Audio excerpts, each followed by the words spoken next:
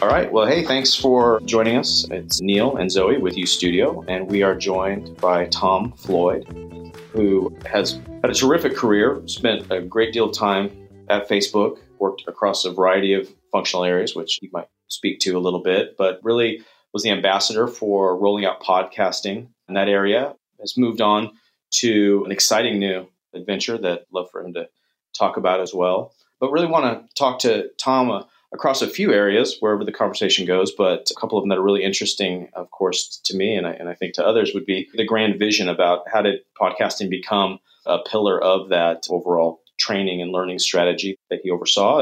And then naturally, content is a big area of focus as people are ramping up their podcast initiatives. And Tom had a really successful process in which, he partnered with an agency, but kind of understanding, the strategy versus the execution and how he balanced that, I think would be really interesting too. So, Tom, did I summarize that pretty well?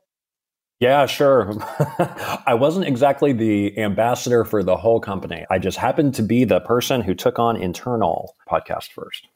Oh, good point. Good point. That's right. Yeah, that's right. That's a good point because it was rolled out at different areas for different groups, different audiences, but not across all strata is a good distinction. So yes, that's right. Facebook does have an external podcast called 3.5 Degrees that had been available. But yeah, this was the company's first time taking on internal podcasts.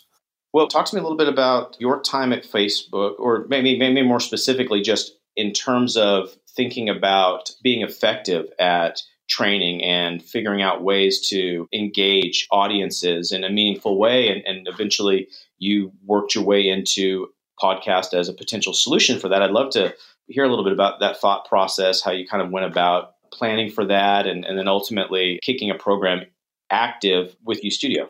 Sure. I'll share a few things and then guide me from there. So, I would say with learning overall right now, I think for all of us, just as people, we want things in smaller chunks. We are busier than we've ever been before. All of us. We are navigating more complexity than we've ever navigated before in our lives because the world has gotten very complex. And we can no longer get everything off of our to-do list. It's impossible. Great work by a group called the Energy Project that I'm a huge fan of and certified in that basically says, for the first time in human history, we are facing a capacity crisis. Not just a US thing, something that everybody in the world is feeling. So specifically what that means is we don't have a lot of time. And when we want to learn something new, we know what we need, when we need it, and we want it then. And ideally, I say this kind of with a playful tone. It's like, you know what? I want a Harvard MBA and I need it in 30 minutes, which is hard. It is. God, we would all love that. And it's really hard to do. And it's interesting because we as people will kind of talk out both sides of our mouth. Because if you asked a lot of us to list our preference, like how I want to learn, we would go to our default, which is I really like learning in the classroom. I like the engagement with other people. And yeah, I learn best that way, but can you do that in 30 minutes? I can't step away from my desk for a full day. I can't be gone for, God help me, for 2 days or 3 days. So there's a tension, I think, in the learning field in general right now, a healthy tension, not a bad one, around how do you get me small, bite-sized micro content that I need in the moment with how do I get the engagement and the ability to apply what I'm learning that I would get in a classroom setting. And I also think it's really a system where you're not over-relying on just one way because we all learn in different ways. So the journey that I've been focused on for a while is, in totality, what's the combination of channels and modalities out there that help each of us learn a new skill or take on a new mindset?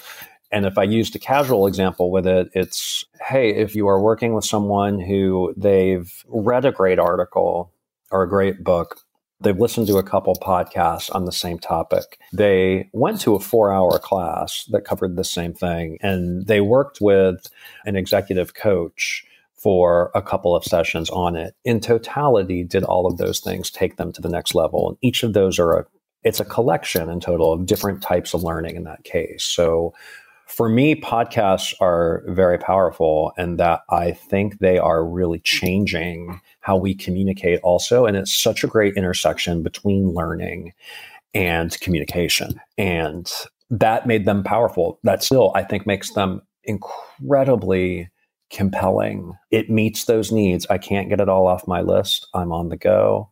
I want the engagement and I need it in small chunks. So yeah, it almost sounds like by condensing the breadth, it gives you some freedom to elongate the depth. I don't know if I could actually put length and depth in the same sentence grammatically, but I just did anyway. So, but to your point, can I do it? I mean, obviously podcasting plays such a role, or we see it pop up in the commute, and if that's the 30-minute commute, driving or not, or what have you. And so in the industry of training and figuring out how to key in on those things, like I guess everything, wading through the vast amount of content created historically and being created, every second. What do they say? The Library of Congress gets filled every second with content or some crazy stat like that. Finding those pieces or even producing those pieces and making them stick and having them fit, like you said, in within a medium that fits in with everybody's already too busy day. Real challenge, I guess, in your field in general. Is that right? It is a challenge, yeah. It's the challenge between no singular small thing will get you everything that you need to learn about something new. Rarely. In totality, a collection of things over time is one thing that I'm seeing that gets people there. So I'm a very eclectic kind of dude, and I use a lot of metaphors and analogies. And one way that I think about building micro content where podcasts are a part of it, I think of it like a runway show. So it's like, you need to know in the end that it's all one brand. So, okay, I'll talk about one of my favorite designers, Margiela. If you're sending Margiela down the runway, you need to know that everything's Margiela. Like, it's all part of the same collection, right? You're like, oh yeah, that hoodie is clearly Margiela. And yeah, those pants go with it. And oh my God, there's a suit that totally goes with it too. But do you need all of those things based on what someone's learning? So for one thing, it could be like, you know what? You just need the baseball hat, the gym shorts, and the hoodie. That's it. For something else, might be like, well, yeah, you need the gym shorts and the hoodie and the hat, but actually you're going to need a suit. You're going to need 3 different shirts. You're going to need a couple pairs of shoes. By the way, you got to transition to evening because you've got that cocktail event too. So you're going to need a different belt for that and another bag. And it's ultimately dependent on what you're trying to learn. So you might send more down the runway for that deeper stuff. I was the head of manager effectiveness, and managers are a big part of what Florosity focuses on too. And some of the things, if we put managers as an example, and I think we can play with managers a lot. We can all relate to managers, right? We all have one, or we are one. The things that we need to learn as managers, they vacillate. There might be some things like how to do an effective one-on-one. You just need the hoodie, in my opinion, for that, the hoodie and the gym shorts and the hat. Like, there's some great techniques to have an effective one-on-one that you can start using immediately to do it. If we go to the other end of the spectrum, for managers, the first time you're managing other managers, legit, that is a pivotal moment for all managers and leaders because it ultimately determines if they're able to scale or not. If you can't master leading other leaders and getting things done through them in a way where you are influencing and you're focused on the what and the why, but not the how, you're empowering them, you won't scale. That's not just the gym shorts and the hoodie and the hat. That's back to the suit and the multiple shirts and the shoes and the transition to evening. And you need this briefcase with it too. Like that's all of those things too. It's a harder one to master. It takes time. It takes practice. It takes application. Honestly, it takes vulnerability and learning from it too. No, I love that. I love that metaphor too. I think that's around here. I tend to talk in the same way. And so they always say, oh, there's another Nealism. Let's write that one down. So I was right with you. I was right with you stride for stride. And I like that concept sort of, you've heard it also sort of in a toolkit kind of thing. But I do like that idea of if you are packing up, you have to pack for the audience and the series of audiences and what have you. And I don't know if I mentioned this at the intro, but training managers is an area which you focus on exclusively, right?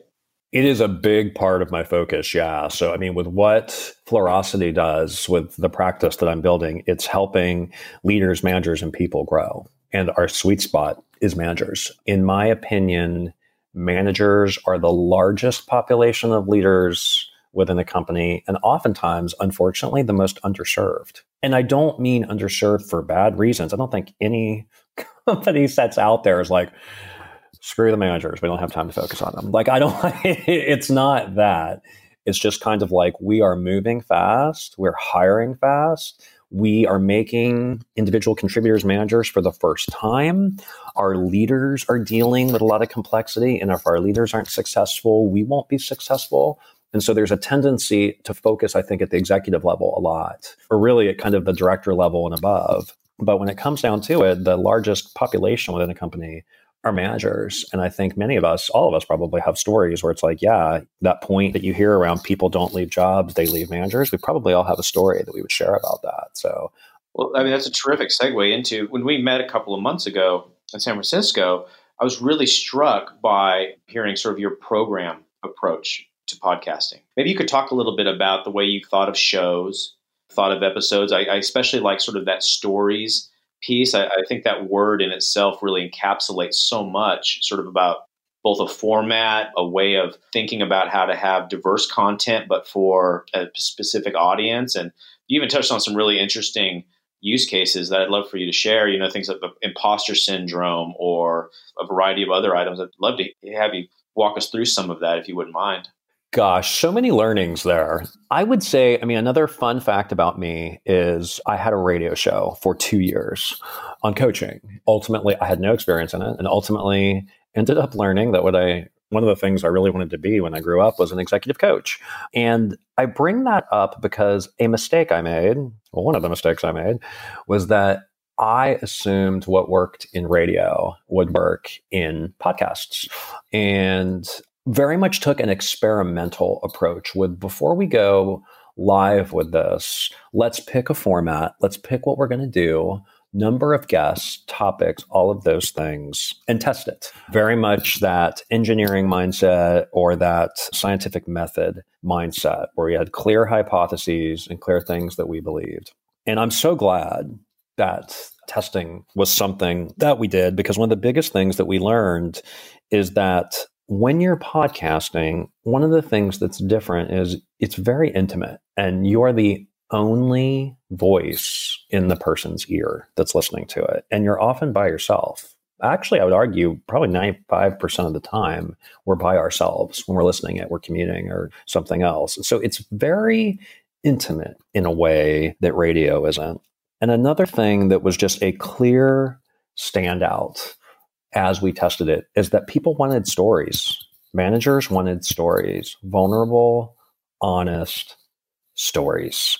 And it gets back at that piece to link back to the beginning around, you know, when you're in a classroom setting, as an example, engagement-wise, you do hear stories, you hear best practices, you hear what other managers are struggling with, and you're like, yeah, God, I experienced that same thing. Can we talk more about that? How do you handle that? And really having stories be the focus became important. Two things that I'll add to that and then pause, and we can go from there, is I think it was a reminder for me that when we were all cave people, storytelling was the first skill we developed. We've been telling stories for a long time, we, the human race, and it is our most powerful way of communicating, to the point that we still uncover stories.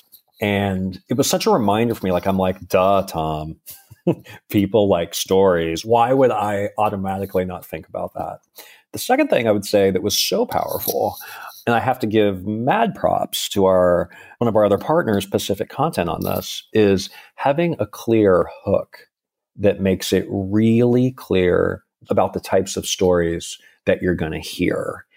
And we did this, but then looking back up front, as I think about the next podcast that I want to do, part of the pre-content process is getting clear on what are the stories that you want to tell. What is the overall meta hook that is the title for the show that makes it super clear to the person listening to it? This is what you're going to get. There's lots of podcasts out there, but this is what you're going to specifically hear in this one podcast, that immediately you're like, oh, I want to hear about that. I'm going to subscribe. I'm going to listen. But then also what are the hooks within each story, back to the runway analogy, within the collection? What's the story of the bag? What's the story of that pair of shoes? What's the story of the hoodie? It was game changing. And when I say it was game changing in how people responded to it. Like it suddenly met a need, and the sentiment shot up in terms of, not that it was negative the first time around, it was more neutral, but suddenly there was a lot more engagement, and it had to do with the stories that we started telling. What are some of the contrasts between sort of that first test pilot that you felt didn't really resonate? That was an interview style versus someone monologuing? Was it, I'm interested, of course, in the logistics around, were you having that first season, did you say it was 10 episodes? Is that right? It ended up being 13 episodes. Season 1 was 13. 13. So was that 13 content producers, or I'd love to hear a little bit about that. Did you have to coach them up about it? But also specifically about, what was it about the initial try that didn't test well, which made you ultimately come across this gold mine of an approach? So what I learned in that is the content worked. The topics were good topics. I felt like I also learned that managers, in this case, that consume podcasts are sophisticated. They like them. The people that intrinsically went towards them first were already listening to podcasts. That's the good news. Maybe, I don't know if it's bad news. It's still good news. But the other part of that is, because they like podcasts, they have high expectations. So they're like, I want this to mimic the experience that I have externally when I'm listening to podcasts. And I think it was knowing that we all probably have different definitions of what podcasts are. So for some people, it's like, hey, it's just video and it's just this. What I saw from managers during the test, they were like, nope, I like Serial. And I listened to that podcast, and my expectation is, it's going to be like this. And then the third piece was the validation that they liked it and naturally shared, without knowing the runway analogy or any of that. Like, yeah, this is part of a system. This got me closer. Didn't get me all the way there, but I learned something from this. And I would say that in survey results, full stop, I didn't have to beat around the bush to ask people if they wanted stories. They tore down my door saying, give me stories. I'm expecting stories. I'm hearing great stories that get my attention right out of the gate in other podcasts. And I say this very affectionately, it was not a vibe of, I want this. The vibe was, and I demand this if you're going to do podcasts, because I love podcasts and I really want this to be good. Gotcha. And so they love Serial. They love that type of quasi-narrated, but also has character input.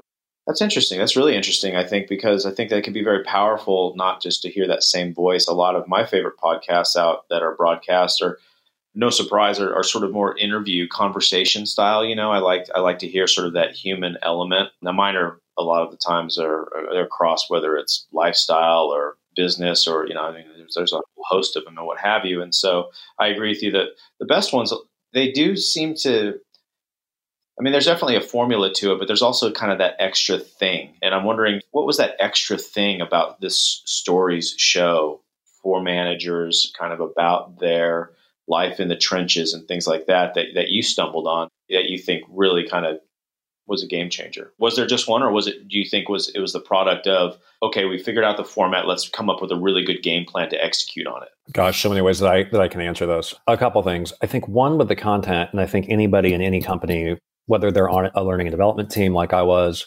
or on a marketing team, or any of them, you know your audience and you know what's on your audience's mind. If you don't know what's on your audience's mind, if you haven't checked in about that recently and tried to do a podcast, I think you'd be less successful, because it goes back to that in the moment, relevant content about what they're thinking about. And I had a really strong grasp about that. And when I think about managers overall through my own company, Florosity, there are big themes that managers are struggling with across the world right now. I hear them time and time again. And ongoing validation, ranging from the managing managers example I used to just first-time managers who are like, I don't know how to have a one-on-one. Diversity and inclusion is a big theme that comes to mind too. Really an earnest yearning to do better, but not being sure how to do that. So using your knowledge of your audience, one, to guide it. Format-wise, It was a combination. And it's funny how much I learned about how much I notice in other podcasts as a podcast junkie myself that I didn't notice before. Like the idea of having acts, act 1, act 2, and act 3. And the format that you use in each one of those acts might be a little bit different. So in my case, what we did is I had killer content for act 3. Because we had done those interviews that you said that you love too. I love them also. That was my radio show days. I love that stuff. I love a good NPR. Bring it on. But there was great content there. What I learned is they just didn't want that to be the whole time. It's like, how do you marry that content with a good story? So act 1, setting the stage and catching people's attention with the hook for that episode. And it very much was, in that case, what was so fun was taking that serial approach. And the very first thing when you tuned into the podcast, you heard from the storyteller. And you heard something painful, to be honest. That listening to it, you're like, oh, God, I've dealt with that as a manager. I can barely listen to this, but I want to listen. So you would hear that. And then I was a big part of Act 1 in terms of just setting the stage. And Act 1 was short, I think is very key. Like, get to it. Heard that loud and clear too. Get to the point. I don't have a lot of time. You're going to lose me if you can't frame it in 2 minutes, because I want to move on to Act 2. And Act 2, you're hearing a lot about the story. It's like featured storyteller. Well, we did some of that. Some of that was done in Act 1 too. But hearing the story first, once you've heard the story and how it wrapped up, then I wove in the interviews that we did. It was like, I'll use another analogy. If the whole thing was Destiny's Child, the storyteller was Beyonce, and then the interviews became Kelly and Michelle. So like you had some good backup dancing and backup singing about, okay, and here's some additional anecdotes that other managers face in the context of this story. And it was able to map it together really well. So we were singing a really good song. How did I do there with that analogy?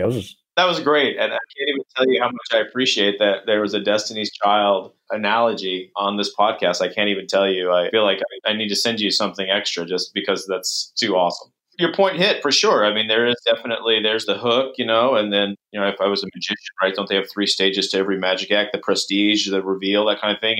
And I love that you think about it that way. I know a lot of folks use podcasts if it's just a pure information dump, or a quick hit, or there's podcasts that, speaking corporately now, which is obviously a little bit different than entertainment or otherwise, but sometimes it's straight to the facts or it's a town hall style. And, there's obviously different shows for different needs and different audiences. I think that that's a real key that you hit on there is, well, who's this audience for, and understanding how they're going to consume it. Are they going to be consuming it on that commute? Are they going to consume it at the gym? What are the complexities of environment or what have you that you have to get in there? But at the end of the day, it needs to be something compelling and interesting, and they have to know why pretty early. Why am I listening to this? Even especially, but in any type of medium, because time is precious, right? Getting back to the very first point.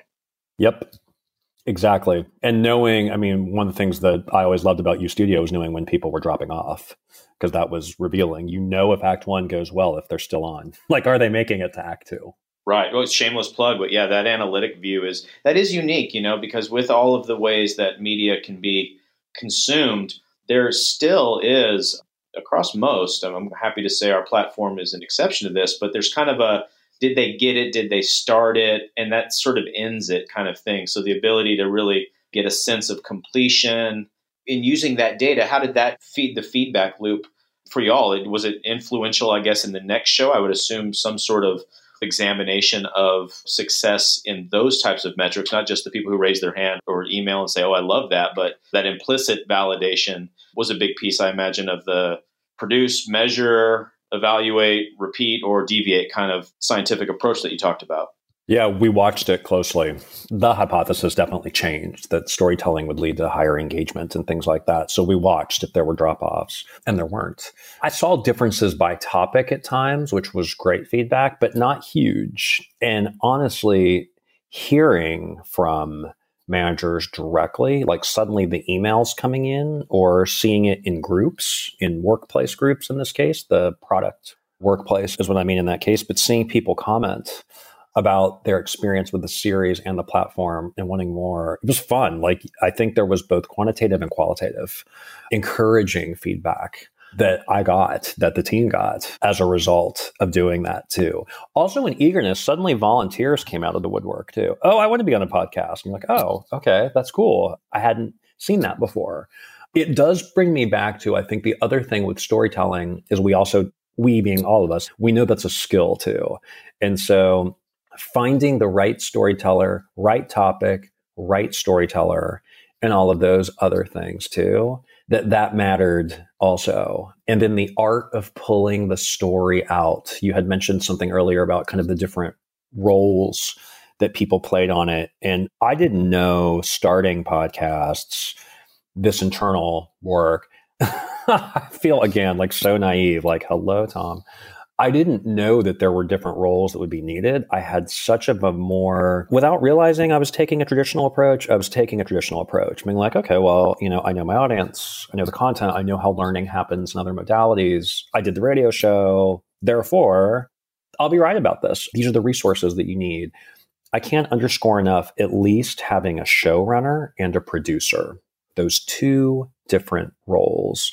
A third one, I think that is key, is having a script writer. And when it comes back to the storyteller, the reason I bring those up is if you have a showrunner who asks really good questions, who has almost a journalistic type background, which ours did. When we hired, again, this great partner, Pacific Content, the showrunner, she was invaluable. I could not have done this without her. And with her experience in her past, she was a journalist. Her ability to ask really powerful questions to pull the story out and to start to hear, there's what they're saying, there's the story and the story behind the story, if that makes sense. As an executive coach, that it became clear to me really fast, because when I'm working with clients, there's what the client's saying and there's the need and the emotion behind it, and being able to pull that out. And she was masterful at that. And when we would start tag teaming interviews together to do that, she had the journalistic perspective, I had the internal knowledge perspective, be like, oh, that's interesting, let's ferret down that hole. And even for people who might not have storytelling as a natural skill, we still got really good stories from it. Pacific Content, yes. Remind me again where they're located? They're in Canada. I don't know if I mentioned this at the beginning of the show, but could you talk a little bit about sort of how you load balance that thing? Obviously, there's experts in that team. You had a vision. Now it was time to execute that, and you engaged that firm. And I'm curious, from strategy to execution, how did you pass the baton?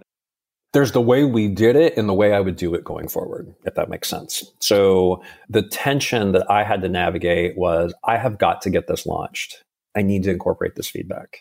Doing a test, getting it right, all of that stuff, that takes time. And so I think that it's the classic analogy that we all hear as business people. There's 3 words, good, fast, and cheap. You can have 2 of them. I really got to the point where I'm like, it's got to be good and it's got to be fast. Were the 2 that I picked. Not to say, I don't want to say that it wasn't, I'm not implying dollars. I just want to be clear about that when I say cheap that way. It's like cheap in terms of my time, I think was the resource. Like, we're going to have to dedicate time. The cost is the time it's going to take to get it good and fast in this time period. That really was the currency. Cost-wise, I didn't feel it was bad, actually, at all. So we started with what we got really clear on the story, like back to the hook. What are we trying? What is the ultimate hook here?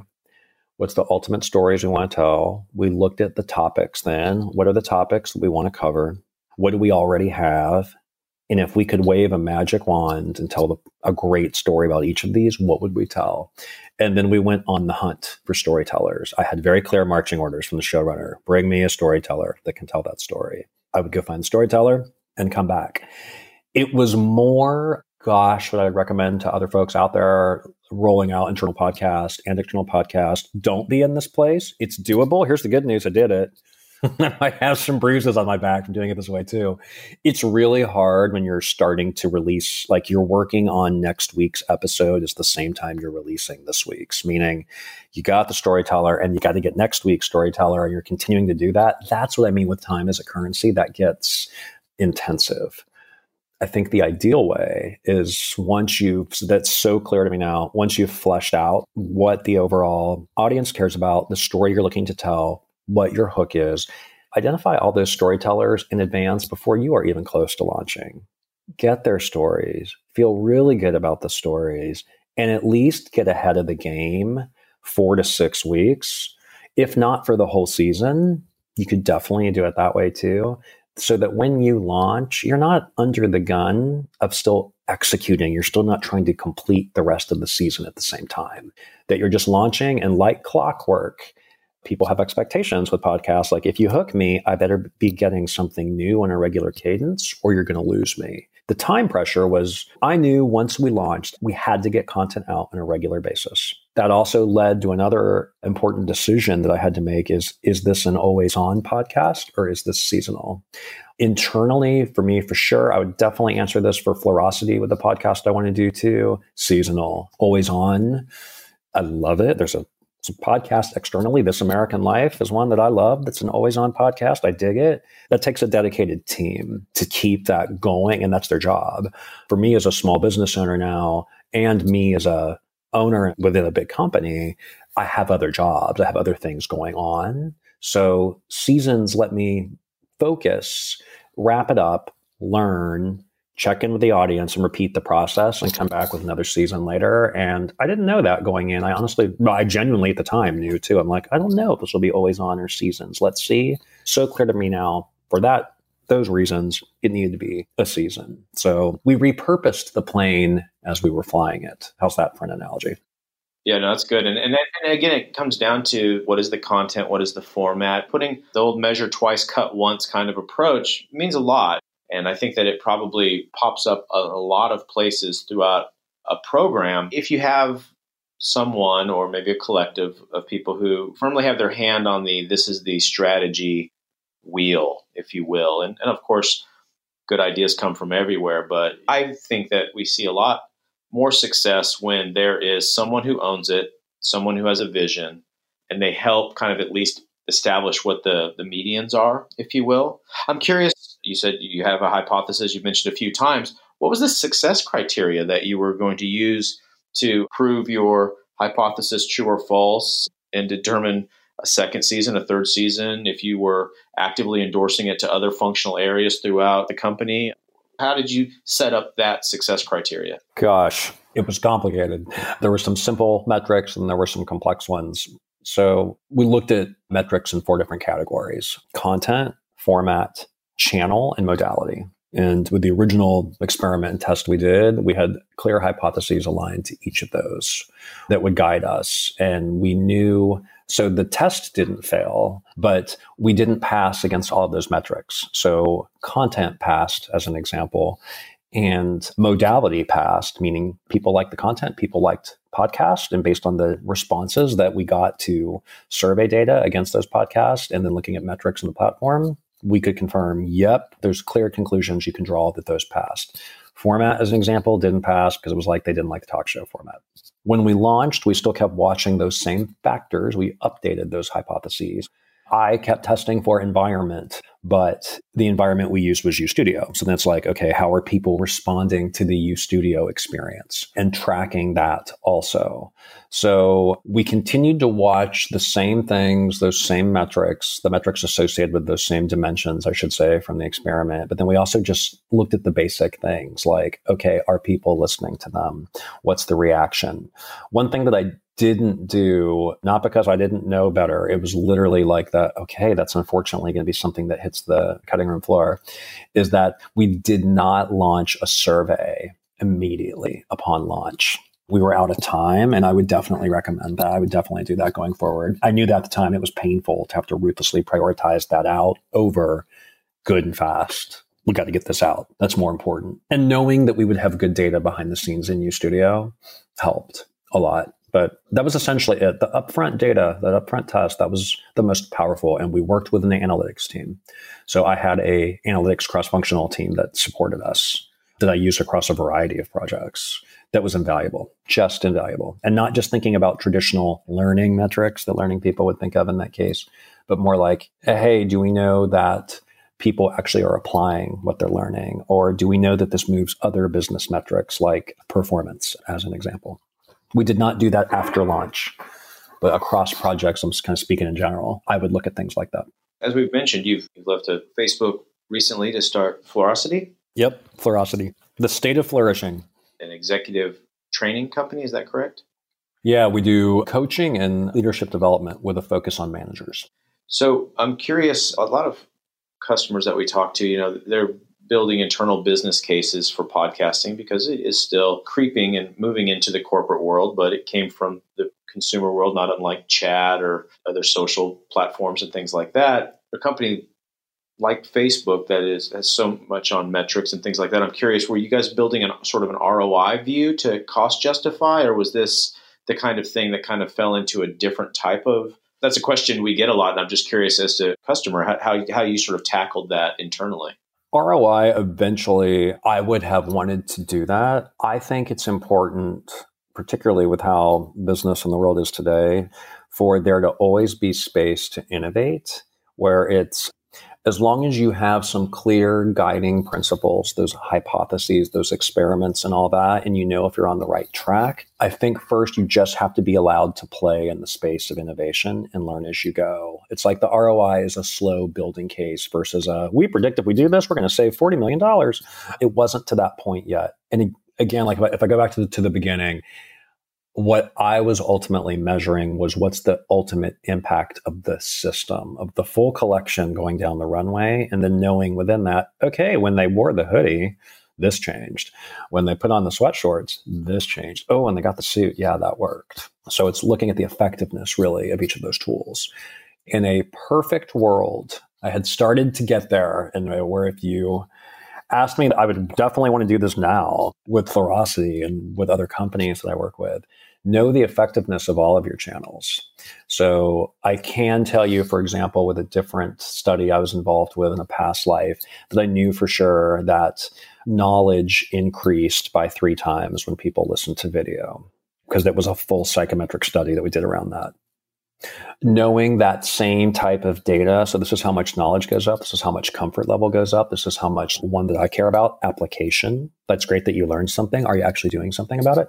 Looking at those for each of your channels. So this is what you can expect from a newsletter. This is what you can expect from video, from a podcast, from the classroom, from peer-to-peer, learning from peers, from learning on the job. That is utopia, like really understanding. It's almost like a doctor, right? You'd come in with your white lab coat, your checklist. You're like, yep, I'm going to prescribe these things based on the changes I need to see. You need a little bit of this, a little bit of that, a little bit of that, go.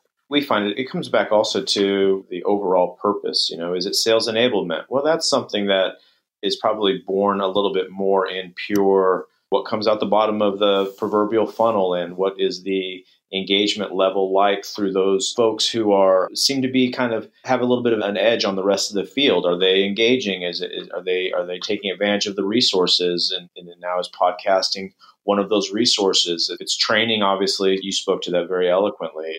If it's internal comms, that might speak to the culture. And then what value does a business put on a culture? That's, of course, that's very subjective and what have you. This has been an amazing conversation. I want to be respectful of your time. I want to check with the 2 most important people on this thing. Zoe, as I introduced in the beginning. Zoe, what did I forget to ask that I should have asked, or did we not touch on that we might want to double click on here before we jump off?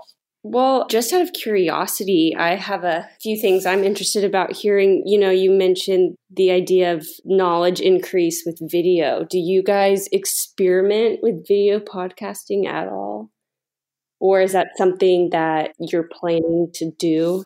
I didn't, but other groups definitely were. Yeah. Another thing is just, this whole conversation, we talked about the importance of knowing your audience. What advice do you have for others who are struggling to really form a content strategy around their audience? Just what research took place in y'all's plan to really get to know the audience?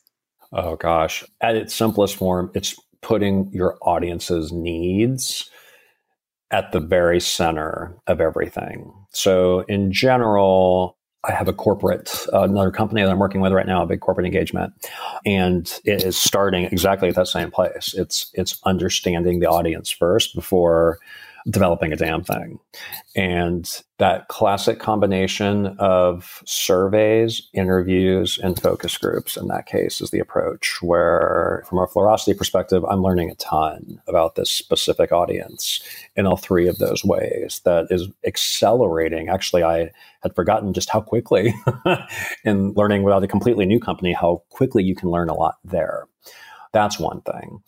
Another thing, because I was such, gosh, it isn't was, I am such an expert in the manager space, I'm keenly aware of the moments and mindset shifts that happen. And I built a recipe card, is what I would call it. I keep using that term because people are like, oh, I kind of get it. Where I literally mapped out kind of the life cycle of a manager and what they go through in all of those different moments, and was starting to map what I was hearing to things, to that living, breathing, hissing list.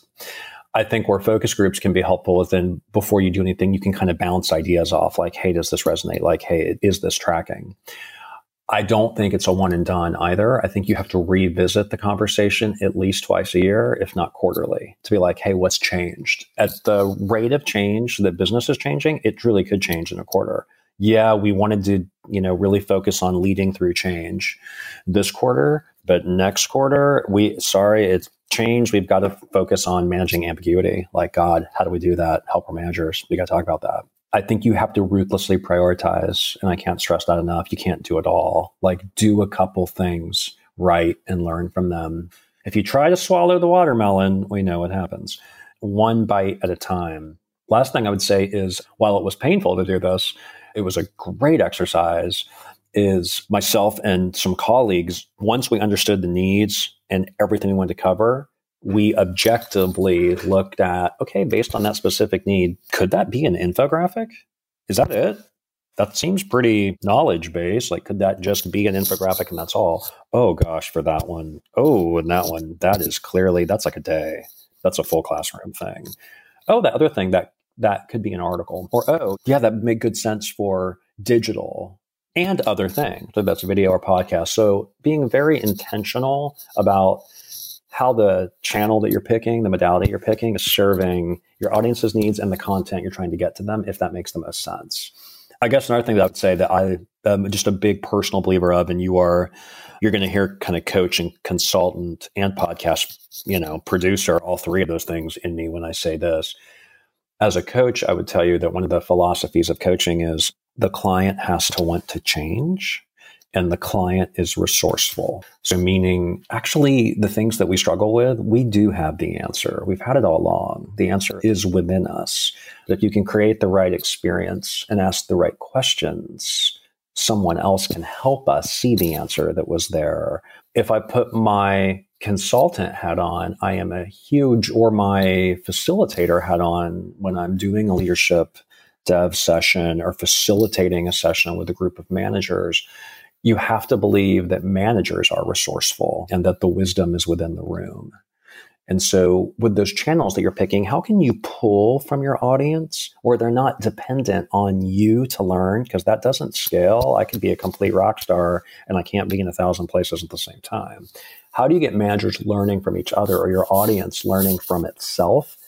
And that learning is continuing without you. You're building in the practice of learning that's driven by the community. So community-based learning. And then as a podcast producer, I would answer it the same way. I think when we tapped into the wisdom within our walls, and that you had myself on that podcast and myself on the radio show when I did it, this was a consistent. It wasn't about me. I was the guide. I was the moderator and the narrator and the focuser, but I'm not the one imparting the knowledge. The community is.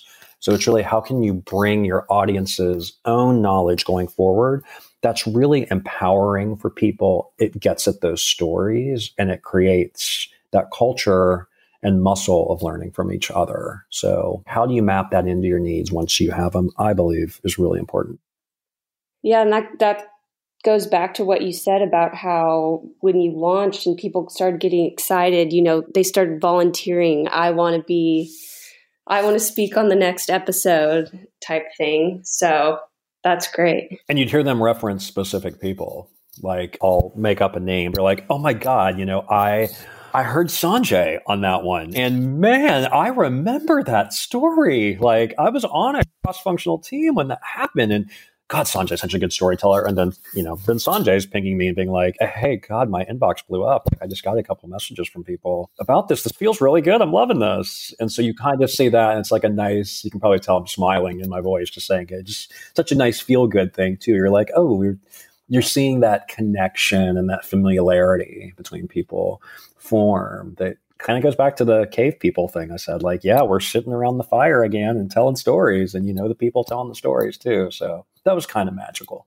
Yeah, that's awesome. So now would you say that at this point, a lot of people who are speaking are volunteers, or is it a good mix of both?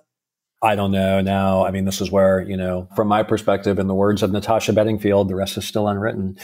Season 1 was what I was responsible for in my prior life, and that's successfully completed and launched. What's done with season 2? I mean, that's for the team to figure out. I have so much in my brain from it. I think regardless if we were talking about an internal podcast or an external podcast, if your season 1 goes well and your launch goes well, people are naturally going to sign up. I think you have to remain committed to the story you're trying to tell. So if you're a people pleaser, you're going to have to manage those tendencies. Be like, sure, you can be on it. And you get on it. You're like, wait a minute, do you have a story?